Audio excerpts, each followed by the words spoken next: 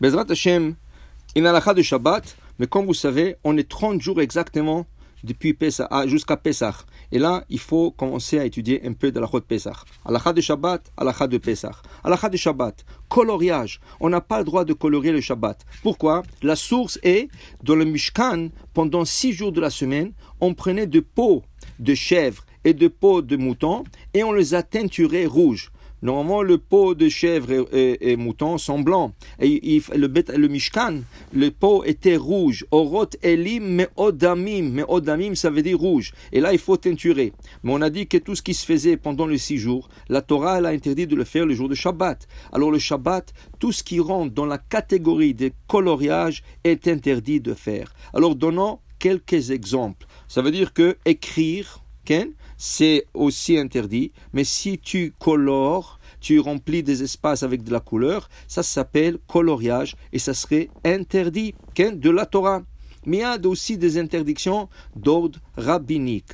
Par exemple, de mettre de rouge à lèvres. Une femme qui veut mettre de rouge à lèvres ou du bleu sur les yeux, ou n'importe quel type de coloriage, de maquillage, ça serait interdit de faire le jour de Shabbat, car ceci, c'est le coloriage. Aujourd'hui, il y a des maquillages qui sont permanents, qu'on appelle permanents, ça veut dire qu'ils restent au moins plus que 24 heures, et la femme peut le mettre avant le Shabbat, et ça durera pendant tout le Shabbat. Mais pendant le Shabbat, on n'a pas le droit de se maquiller. C'est intéressant que le Shulchan Aruch écrit que les nouvelles mariées, pendant le Sheva Brachot, elles n'avaient pas le droit de se maquiller le Shabbat. Mais qu'est-ce qu'elles faisaient le jour de Shabbat? Il n'y avait pas le maquillage qu'il y a aujourd'hui, que tu mets avant Shabbat et ça dure. Intéressant, dit le Shulchan Aruch, qu'elle mange de la betterave, et la betterave fait colorier les lèvres, et c'est quelque chose qui est naturel, elle mange, et ça colore naturellement. Dans ce cas, c'est complètement permis.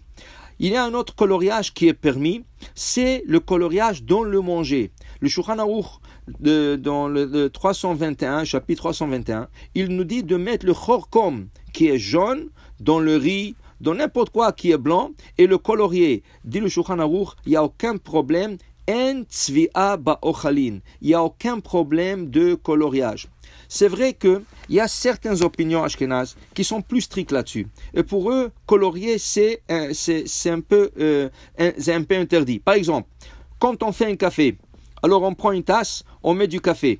Maintenant, quand je mets l'eau sur le café, l'eau se colore directement noir. Ça veut dire, je vois, quand l'eau tombe sur le café, ça sort noir depuis le départ. C'est bon. Mais si j'aurais fait le contraire, j'ai de l'eau blanche et je jette dedans la poudre du café, l'eau blanche est devenue noire. Et là, c'est un problème selon certaines opinions. La même chose, faire du thé.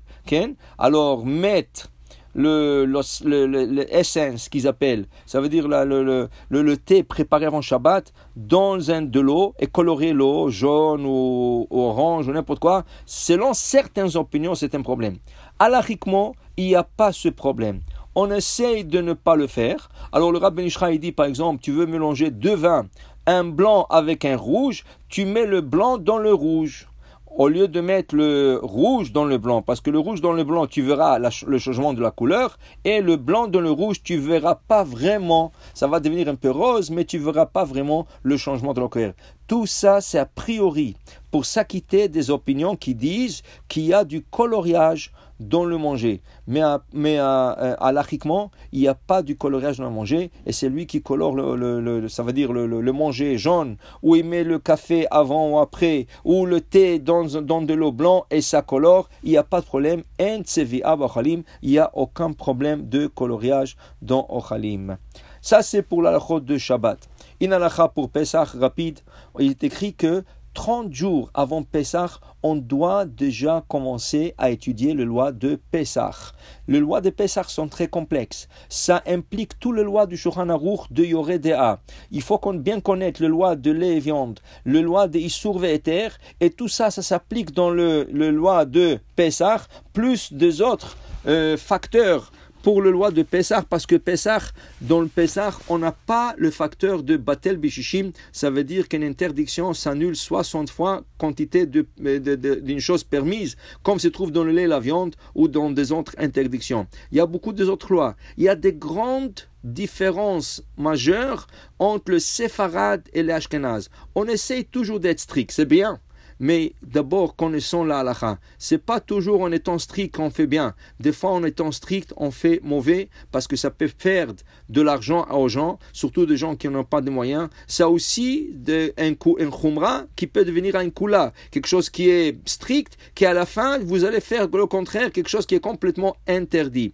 En étudiant, si on étudie bien, on peut connaître toutes ces lois. Alors à partir d'aujourd'hui, on a intérêt de prendre Shulchan Aruch, Kitsur Shulchan Aruch, n'importe quoi. Et vous commencez à étudier un peu de loi de Pessah. Faites attention, dorénavant, essayez de manger le chametz dans des coins désignés. Pour ne pas traîner le chametz partout, on commence déjà à nettoyer la maison. Les enfants, il faut les éduquer qu'on ne peut pas tourner le chametz partout. Il faut commencer déjà à vérifier les poches de manteaux des enfants, les cartables. C'est sûr qu'ils vont prendre encore du hametz à l'école, mais il faut essayer de déjà faire plus attention. Les voitures, commencer à les nettoyer maintenant. C'est sûr qu'on va continuer à manger, mais au moins il y aura beaucoup moins à nettoyer quand on arrive à Pessah. Parce que quand on arrive à Pessah, là tout le monde court et là le lave-auto sont pleins et ils font pas le travail comme il faut. Commencez à faire attention et Bezrat Hashem, Akadosh Baruch Hu nous donne à tous la chance de faire Chag Pesach Kasher Vesameach. Je vous souhaite Shabbat Shalom Vorach, Baruch Adonai Leolam, Amen ve Amen.